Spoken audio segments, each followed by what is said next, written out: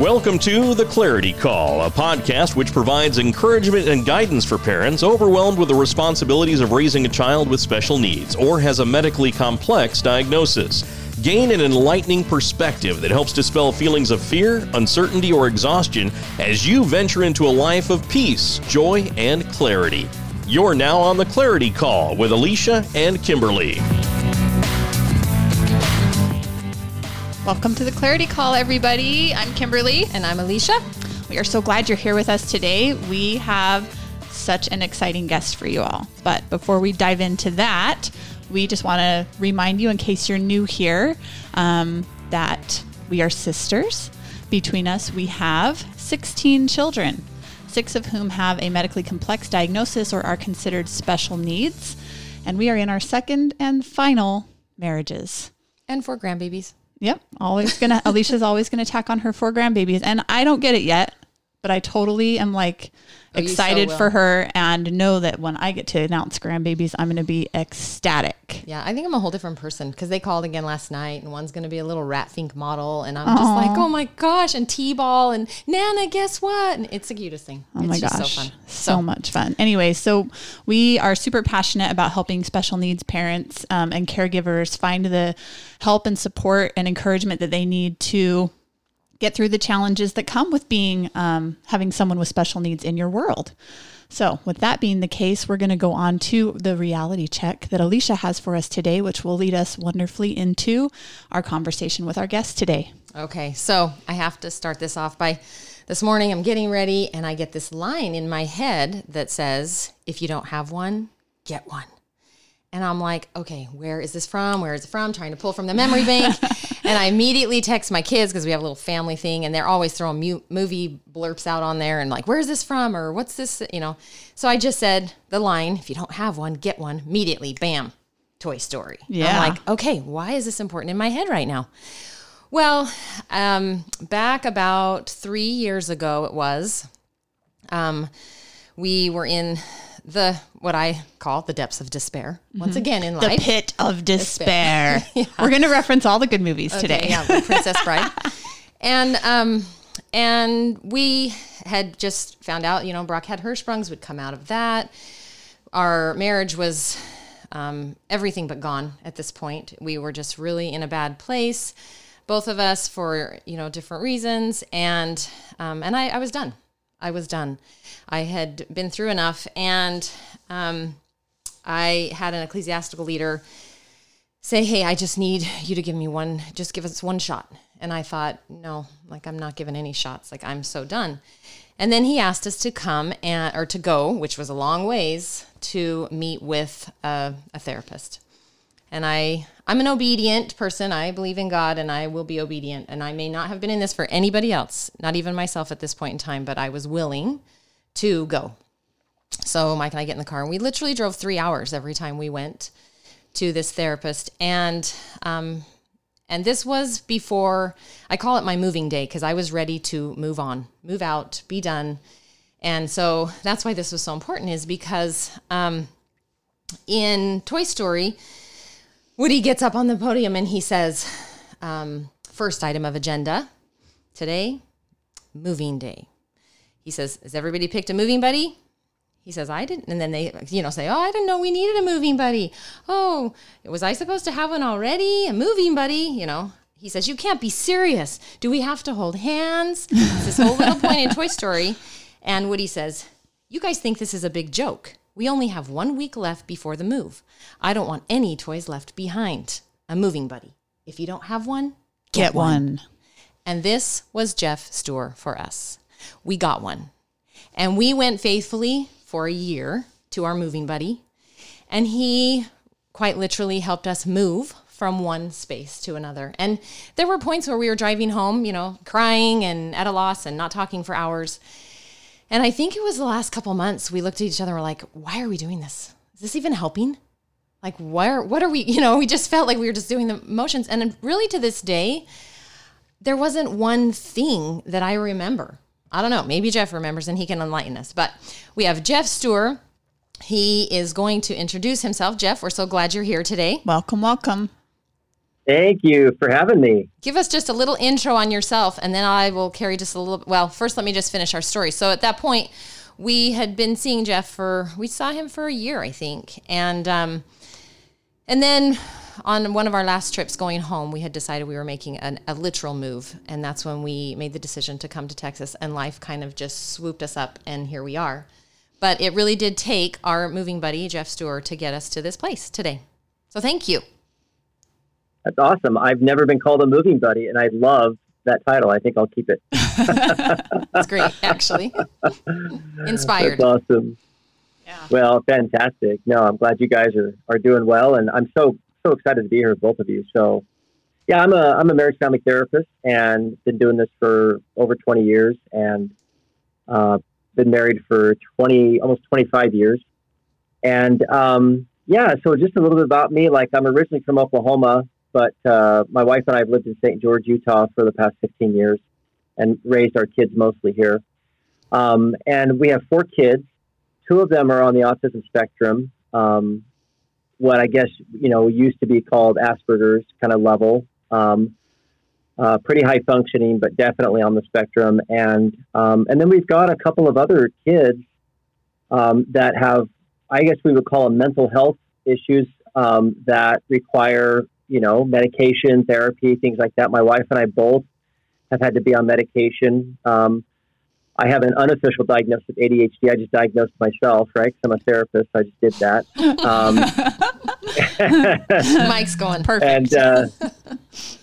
And so my wife has dealt with anxiety and some depression, and we both have sought out therapy and medication as well. And and then dealing with just life, right? Self-employment, complicated extended family issues, faith issues, working with kids and school issues and friends and bullies, and just all the challenges that come with kids that have, different needs. And so, yeah, we're still in the middle of it. We have two of our 4 kids are still at home, and 2 of them have launched and are on their own and working and doing really well. And so, I just love talking about this stuff and supporting other parents and trying to let people know that they're not crazy and that we're all in this together. So thanks for having me. Amazing. So great. So great that you're just a normal human, Geoff, because, I would have never known any of that about you as we were seeing you. And so this comes full circle, and I just can't tell you, like I was saying, we really can't pinpoint one thing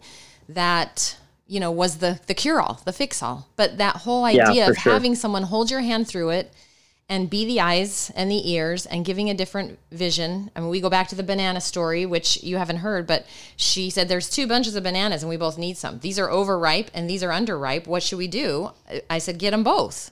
She's like, well, okay. Are you going to eat ripe bananas? And I said, we just break them in half.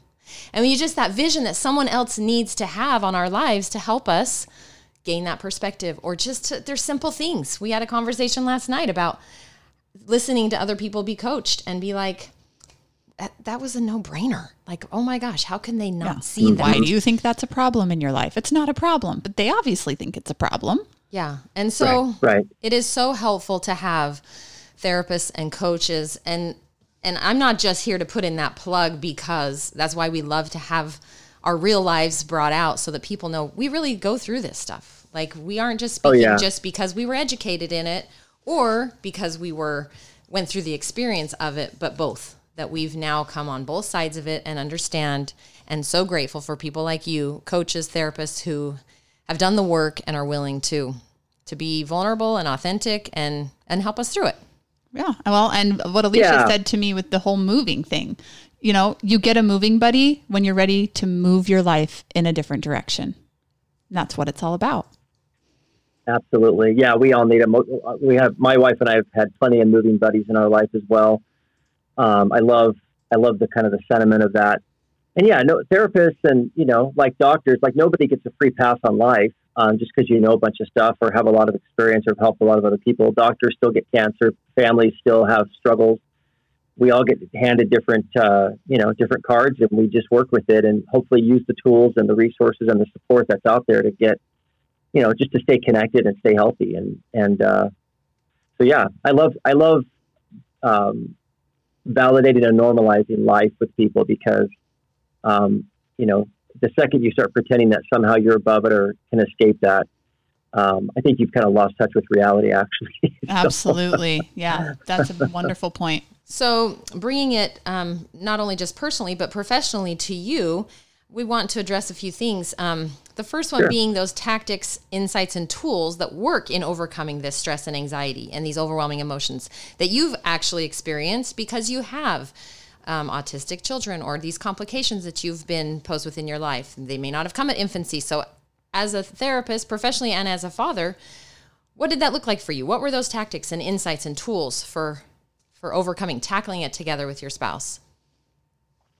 Oh, it's so interesting. Like, with a couple of our kids, we didn't even realize or even understand, or nobody even told us that there was even any kind of autism spectrum stuff going on until they were probably teenagers. So here we are trying to raise these kids thinking that we're the worst parents in the world and getting judged by our family, by other people in public, private, who, are essentially well-meaning, but essentially leaving us feeling like that we just don't have a clue what we're doing. Because the regular stuff that you read in parenting books, we were basically reading the wrong parenting books. We were reading books on neurotypical kids and had these neuroatypical kids who were responding. They had very different brains and they were responding super differently from, and then when we finally started to put things together and got some answers and support, all of a sudden things started clicking and it dramatically improved our relationships. So for me, a big part of this is just getting the right information. I just think that for us, for so many years, there was just a lot of confusion, a lot of self-judgment, blaming each other, blaming other people, blaming, they don't get it or we're not, I mean, there was just so much misdirected energy all over the place. And once we finally understood what was going on and could talk openly to our kids about it, we could talk to each other about it, we started to align things, and we settled down. And that was probably one of the most regulating things we did, was just getting good answers. We just, we give ourselves a big pat on the back for, kind of walking into the wind all those years, trying to figure it out without understanding it. But now that we've got tools and resources and education to understand it, it's not that it goes away, but it's like your efforts actually get traction now, which is so nice. That's amazing. So that for us was a huge breakthrough. Yeah. Yeah. That you can look back and have compassion for your past selves, that you just were doing the best that you could.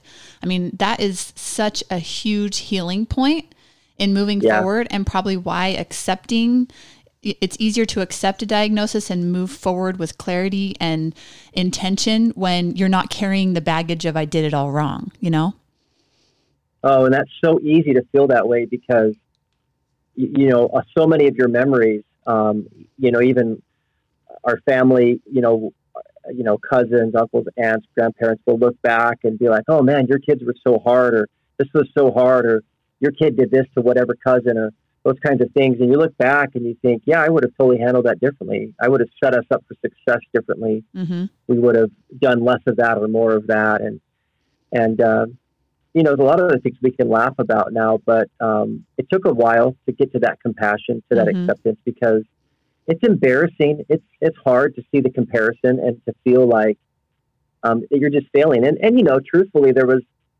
I think I put a lot of pressure on myself as a therapist that was supposed to understand or have a lot of these answers. And then watching our kids basically not respond to us the way the books and the experts and all the training and stuff said that they would. But what I didn't realize is that there was a whole nother body of work that we weren't even looking at. Yeah. That would have lined right up with what our experience was. And once we found that, it was almost comical. We were just like, oh my gosh. Where has so this one been? of the first books I read was by Temple Grandin, the one about launching your kids. I'm blanking on the title. Yes, Temple Grandin is amazing for any any families that need autism support. She is spectacular. Yeah, so she wrote a book on launching. I think she co-wrote it with somebody. But anyway, and I remember reading that for the very first time, and it was just like somebody was giving me a nice shoulder massage. I finally felt like I could relax. Yeah. So before you hit that point, was there like a crashing point for you? You know what I'm saying? Like, did you just get to where like you were at a complete loss, like whether it was in your marriage with yourself, like you said, you were beating yourself up because you're a therapist, you should get this. Like I had raised 7 kids, like same with Brock. Like what the heck is different with this kid than all these other kids? Like I can't figure this out, you know, or same with a marriage. Yeah. Like you just get to a point, like you're doing the same things. You think you're doing the right things and what is not giving, you know, and you crash, you have a breakdown. Well, I did. And I think it's normal to get to that point. I don't know. Anyway. I don't think we had like a single massive breakdown, but there were definitely lots of tearful conversations. I remember one time saying to one of my sons, we were sitting in the room talking about something and we weren't getting through, and I felt like all my efforts meant nothing. And I remember like tearfully looking at him in the eyes, and he's looking at me, of course, with kind of that stare, right? The kind of mismatched affective stare. You know what I'm talking about? Yeah.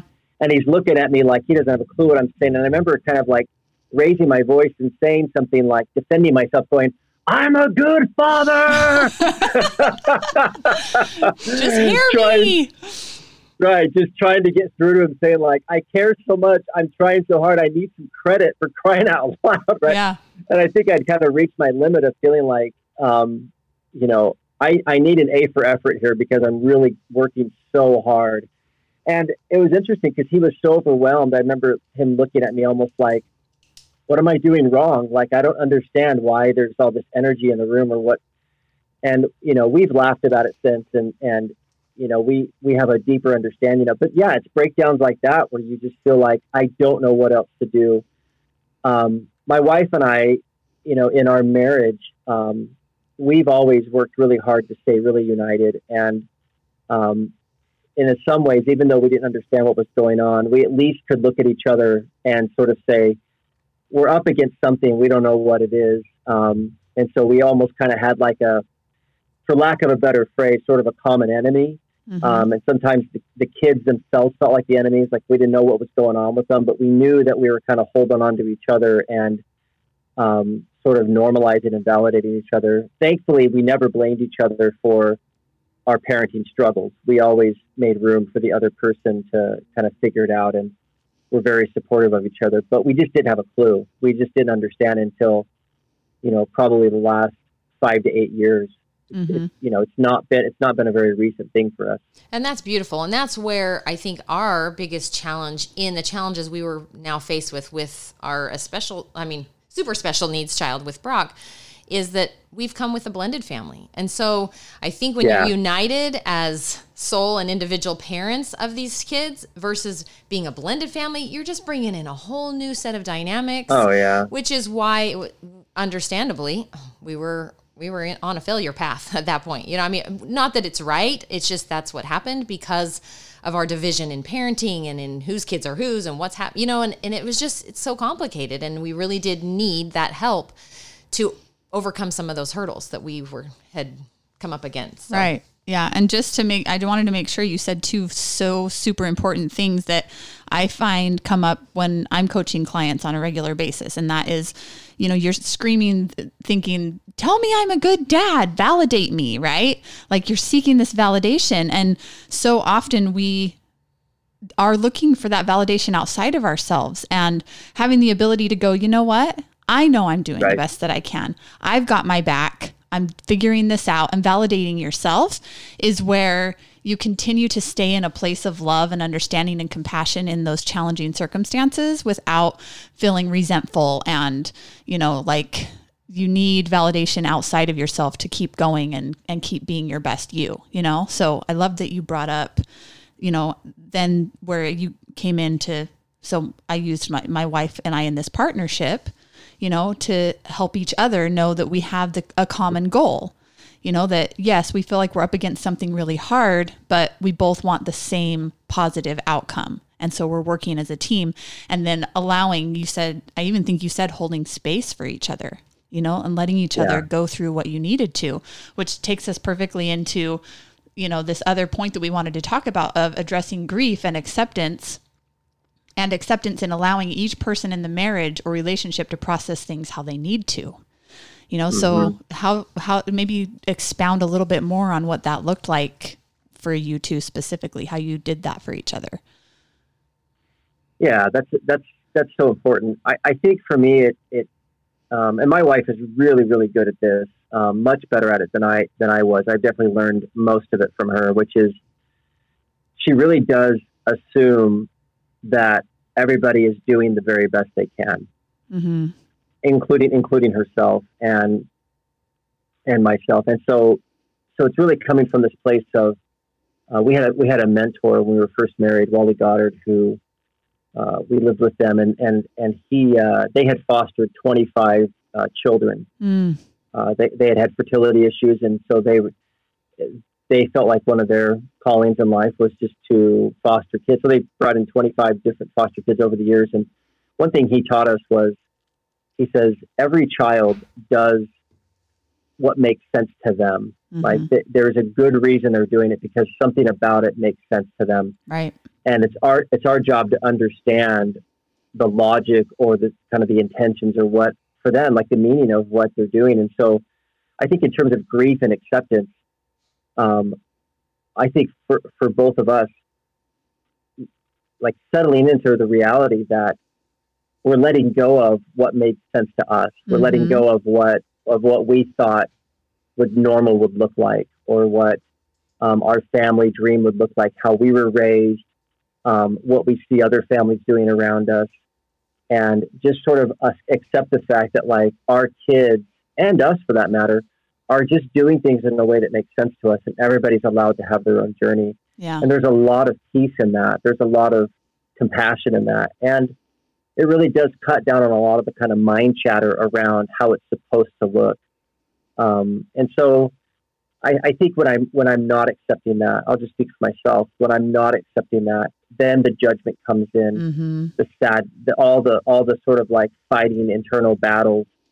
But just to sort of acknowledge it, maybe have some sadness about it, and recognize that this is a new frontier that looks and feels different and then a lot of people on the outside may not understand, and there might be occasional people who do, but regardless, we understand, and we can feel settled with that. And it really does allow us to connect more deeply to our kids where they are, instead of trying to force some other kind of situation that looks like the official family on the outside, mm-hmm. Which is so disrespectful and crazy making for everyone. So we've definitely been through that phase, and now on this side, I think we're doing a lot better at just accepting and settling into this kind of new normal for us, which is actually quite interesting, because we have no idea what it's going to look like down the road. You know, right? We kind of joke about, some of the things that may or may not happen, or we don't know. And we're just sort of here in the journey right now. And it feels a lot better for sure. Yes. Yeah. Just when you think you have things under control in your household, and you think things are running on a normal basis, and then kids move out, they move on, they have other kids. And I always got frustrated with those people that were like, oh, you'll want them back in your house again, and how things are just, you'll wish they were this again. And I understand that. As exciting as it is that they grow up and move on, it brings a whole new set of challenges. It really does. And, absolutely. Yeah. And, special needs to the extreme, not just in the medical world, but you're bringing in new people, new ideas, new talents. And it really just, like you're saying, it's so awesome to really gain that motto that everyone is trying to do their best and have compassion for them. That is such a great way. I was speaking with somebody the other day at a lunch, and she's had so many struggles and kids with autism and certain struggles. And as she's telling me things, my mind is just going like, your kids can't get up and get to school. I had kids that would never not go to school. Like, if grandma's going to die, it's going to have to be on a weekend because I'm not missing school, yeah. when they're little tiny. Mm-hmm, and it's just that idea of how we just face the world, or we come as individuals. Like, we can't make something or someone or children or adults, follow our ideas all the time, and it's just crazy to, like you said, that is the best motto though, to just believe that everyone's doing their best. Yeah. So helpful. Yeah, absolutely. And, So that flows actually into what we wanted to kind of address next, where choosing to stay connected amidst the challenges of raising a family, especially when we have, the added stressors of complex diagnosis or mental health issues, so special needs, medical and emotional challenges, people struggling with addictions or buffering issues. I found myself really having to get into an acceptance of,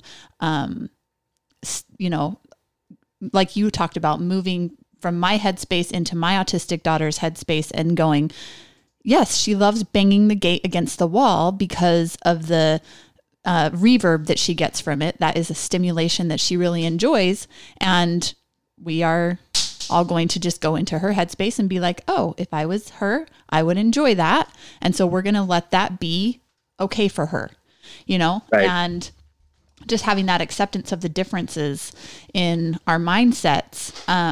So, a lot of us kind of deal with that in different ways, and we can choose to disconnect from people who need something different, whether it's in a marriage or a special needs child or what have you. But how do you choose connection in challenging situations? Like you said, you think it should be different, or it should look a different way, or it should go that way. How do you kind of help people accept and step into choosing connection over disconnection when you want to move into the it should be? Or they have different needs than, right. Like you're saying, they have different and weird needs than we have, or whatever. Right. Yeah. We think they're weird, but yeah. Yeah, no, that's a great question. And because I think that's always the question, is the second that I start to try and control or force a situation, I've basically now disconnected. Mm-hmm. I'm now out of sync with this child. Yeah. Or with my spouse, or with my mom or dad, or any relationship. And so, learning how to tune in and just be with that person. And, when they're little, it's, I think, easier to, make them just look and do things the way that you need them to a degree. I mean, it depends on the kid's situation. Some kids are just digging their heels. But for us, I'll just speak for my own kids. It was easier for us to sort of like have it look a certain way. They were willing to go along, or there was compliance, or there was just sort of like following rules and stuff. But as they started to get older into their adolescence, we recognized that we had to slow way down and ask better questions. Mm-hmm.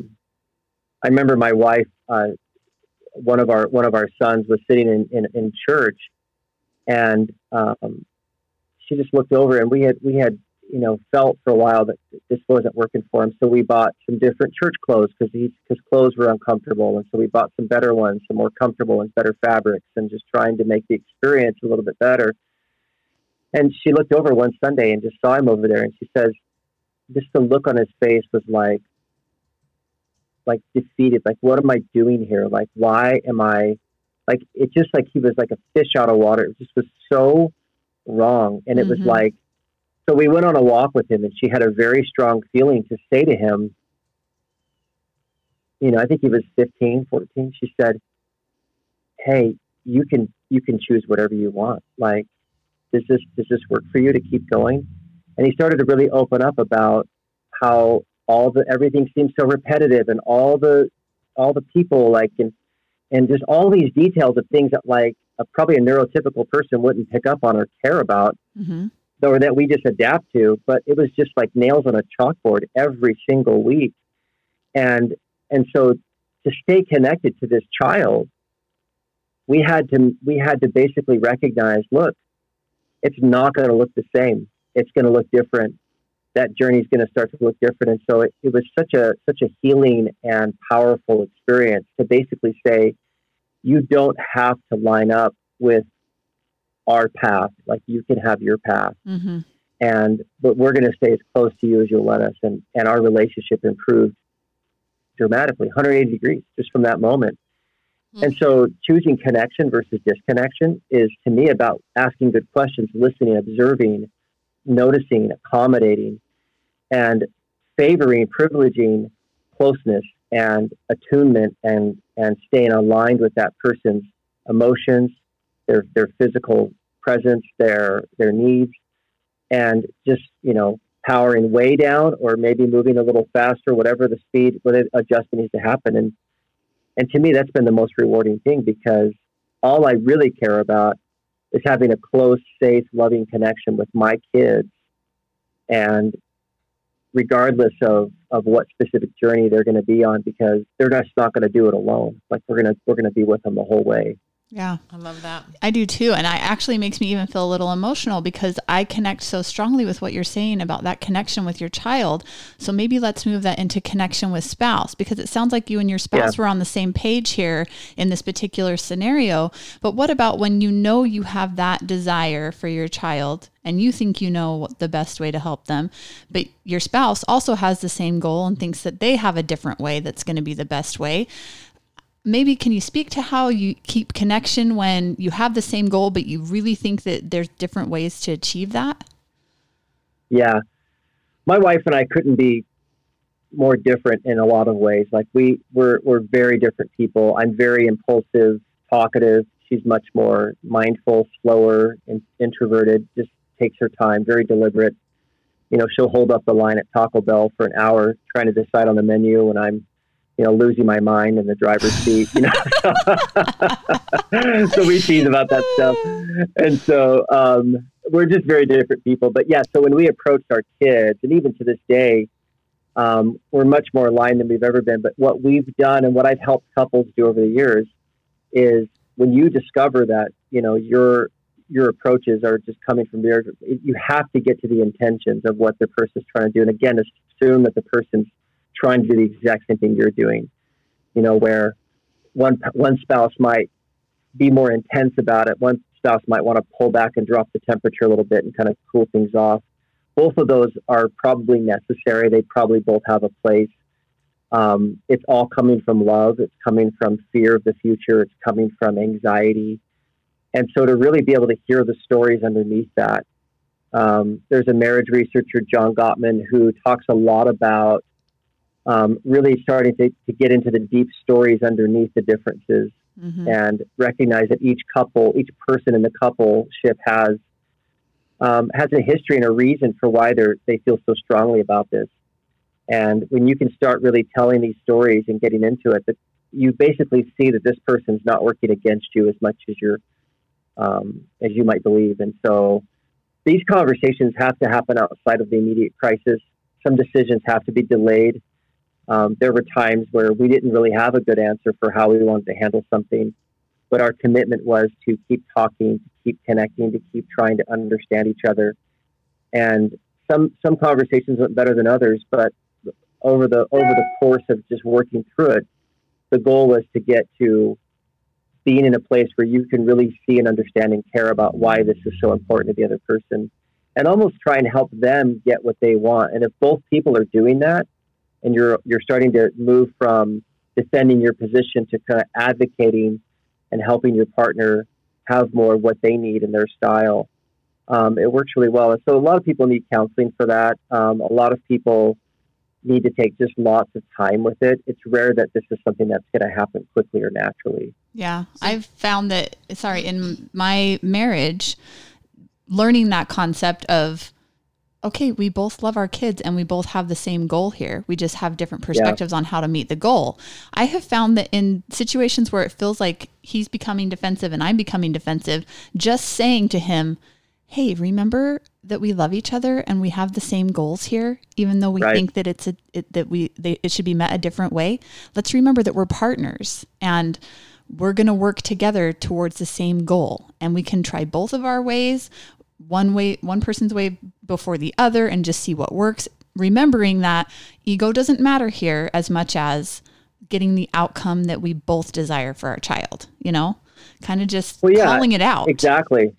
I love that. Exactly. And recognizing that generally, at least in our case, you've got two neurotypical parents coming from their paradigm and then trying to apply what makes sense to us from our histories, our backgrounds, our reflexes, our instincts and tendencies for these kids. And, you're both basically trying to blaze a whole new trail. And so it's, you can very easily sort of get into this place of, well, I think this is the way to do it. And what we've learned is that we're basically just doing a lot of trial and error. And so let's just maintain a lot of flexibility, openness, and even just say, let's try that. Let's try your way. Let's see how that goes. Mm-hmm. And then evaluate. That didn't work very well. Or I think let's part of that worked. Let's, so we're always just brainstorming, adjusting, creating, experimenting, trying, because once we accept that you don't have a clue, you don't know what you're doing, and there's just really no sort of roadmap for it, right. because each kid is different, which I think is just good parenting advice in general. But right, yeah, the books, the experts, the different experts, other families, like those are all great starting points, but you have to slow down and tune into each other and to each kid, and really understand that we're basically custom fitting this experience for each individual child. And so for one person to become dogmatic and assert that they know exactly how this is supposed to go really shuts down the conversation and kills the connection. Yeah, all the way around, in the marriage or relationship and with the child. Everywhere. Yep. That's awesome. Absolutely. I mean, all I can think of is, so is there going to come a point, do you just have to be patient while you're waiting for your wife in that line at Taco Bell? Do you just keep being patient, or do you not say anything? I only say that because it happened to us the other day, although it was innocent because it was lunch rush right after us. But I think Mike was looking at me like, can't you just make a decision and be faster? Well, then you add low blood. Yeah, you add low blood sugar on there, so now your brain tap's compromised, and right now. So sometimes, just as far as an accommodation, sometimes if we know we're going to go eat, I'll get online and get the menu and give it to her on the way there, and she can look at it on her phone, and then she can think about it. Mike's like, pick two and I'll eat the other one. I just do it. I don't care. That's how accommodating he became. His like, just whatever else you want, just pick it. I'll eat that one. That's awesome. Okay, so I think we've touched a little bit on this idea, but being a special needs parent or caregiver can become very exhausting, overwhelming, or even just like I know Alicia has had situations in her life where she was just like, I quit. I'm done. I give up, right? Mm-hmm. Because we get to that point where it's just like, I can't do this anymore. This is too hard. I am exhausted. And in reading some of your work, you discuss the concept of resting instead of quitting, including and allowing for the ideas of what quitting would look like to determine what could be removed from one's life or allow for more rest and positive productivity. So I really love that concept. If you want to kind of talk more about that, that would be awesome. Yeah, well, some things do need to be quit, right? We just actually did a podcast on quitting. Like mentally, I love this concept, and I realize I did it without even realizing, but like quit everything. Yeah. And decide on purpose what to put back in, Exactly. Right. So there's sort of like, I guess they talk about the war versus the battle, right? Don't quit the war. Like stay in you're going to stay. And to me, the war is probably a weird metaphor, but the war is about connection. It's about fighting for closeness. It's about fighting to stay close and stay connected to your spouse, to your children. That to me is the ultimate goal. That's what we're focused on. So to me, it's like you can rest with that. And part of resting is deciding that you may need to quit some things that aren't working. So the example, like with our kid that was just dying in church, like that was important to quit that. Yeah. And it doesn't mean that may not be added back later. And it's like, who knows? I'm not worried about that today. But there are a lot of things. So quitting some things is about maybe changing directions or, modifying or taking something out that just isn't serving you. And obviously every person has to discern what that is for them, and nobody gets to tell you what is or isn't going to be taken out. But resting to me is just, you can rest by not doing something. You can rest by asking for support. You can rest by being honest about what you're struggling with and just getting real about what you need. And you can rest by dropping the self-judgment and introducing more compassion for yourself and for those around you. To me, it's like when I feel myself just white knuckling, gripping, holding on, controlling, getting anxious, afraid. That's, my wife and I both practice a lot of meditation. That's been so helpful to both of us over the years in terms of just surrender and just like letting things go and just staying in the moment, staying very present. And that's been a huge part of resting for us, to let us get back up and stay in this engagement, to stay close to our kids and to each other. But yeah, it's the idea that you're supposed to just kind of keep compounding and adding on more and taking on more and just muscling through it and gritting and all that stuff. I think that stuff's way overrated and quite harmful. I think to do it mindfully, you're still going to work hard. You're still going to have tension. You're still going to, be having some kind of white knuckle moments, but it can be done in a way that's sustainable. And that's only through rest and through dropping out of some things or adding other supports. And it's very dynamic. But to me, it's the way you stay in this very long-term type effort. Right. And staying close to our kids and family. Absolutely. That's beautiful. That brings us full circle to the moving buddy. Yeah. As long as you got your moving buddy, you can take your rests and figure it out. And however that looks, because you can have different types of moving buddies throughout your life. It may be therapy. Yeah. It may be coaching. It may be a parent. For our kids, for our little kids, It's a parent. The older we get, it's caregivers. But really, that moving buddy really just takes us from one step to another. I'm telling you, that was crazy, because that's a total inspired thought this morning, I just have to say. But it really has such deep meaning, and that is so neat that you have been able to be one of our moving buddies. And I'm so grateful, Geoff. And what a great conversation today. Thank you so much for your wisdom and insight, and for, being willing to be so authentic and share your story, so that our listeners can have that hope and continued encouragement to keep on going. Take a rest if you need it, and quit what you don't need in your life anymore, right? Yeah, absolutely. No, you're welcome. And we're all doing this because we care so deeply about the people that we are close to, our families, our kids, our spouses, like we do. And it's messy and we mess it up, but we can also repair it and slow down and keep trying. And so I love the hope in all of that. Absolutely. So great. Yes. So if people are looking for you as a moving buddy, how are they going to find you, Geoff? Can they even find you right now, or are you too busy? Well, yeah. So I'm definitely busy and full, but yeah, my website is my name, geoffsteurer.com. If that's too hard to spell, you can go to fromcrisistoconnection.com. Yeah, and we'll share that in the show notes, as well as on our social media posts. I know you have some awesome programs. I have online courses. I work a lot with couples and dealing with betrayal situations. But I do have a podcast that focuses on that. And I also write a weekly relationship column that just is more of a question answer type thing. So there's a lot of free resources and other resources on my website, social media. So yeah, that's where you can find me. Wonderful. Thank you so much. Well, we'll remind you as we close with our mantra, which is the happiness of your life depends on the quality of your thoughts.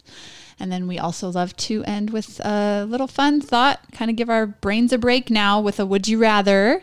And this week's would you rather, I have so many people in my life that this makes me think of. So would you rather eat a raw potato or a whole lime? Okay, I love me some lime, but I really don't like the outside of a lime. A whole lime. Ooh, a whole lime. Now, see, like the rind? Yes. So I grew up eating potatoes, so that's easy for me. So you would eat a raw potato? Yeah, we used to do it all the time. That's what we did. Mom and Dad can attest to that, because we just put salt on it, eat potato. That's it. Yeah, but you don't get salt. You just have to eat it. Okay, I'll eat it plain, yeah. Okay, fine. Starch and all. Geoff, what would you choose, a raw potato or a whole lime? Definitely the potato. Like, I love limes, but when you said the rind, I could muscle through the meat inside, but the rind would just do me in. So yeah, definitely the potato. Yeah. God, I think I'm still picking a lime. Yes. Ooh, you're going to be gritting it. I do love limes though. I just, a whole potato, that chalkiness, that's, I don't think I could do that. I'd rather. Especially a red one. No, a good russet. Yeah, I don't know. Anyway. All right. Well, thanks again for joining us this week. We sure appreciate it. We hope everybody has a fantastic week. Thank you.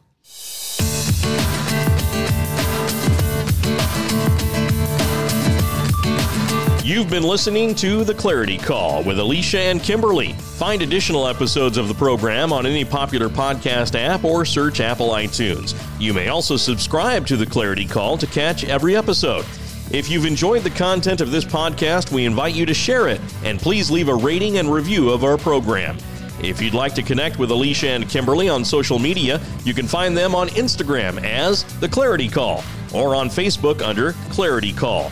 They can also be reached by email at theclaritycall@gmail.com. Thank you for listening and supporting our program.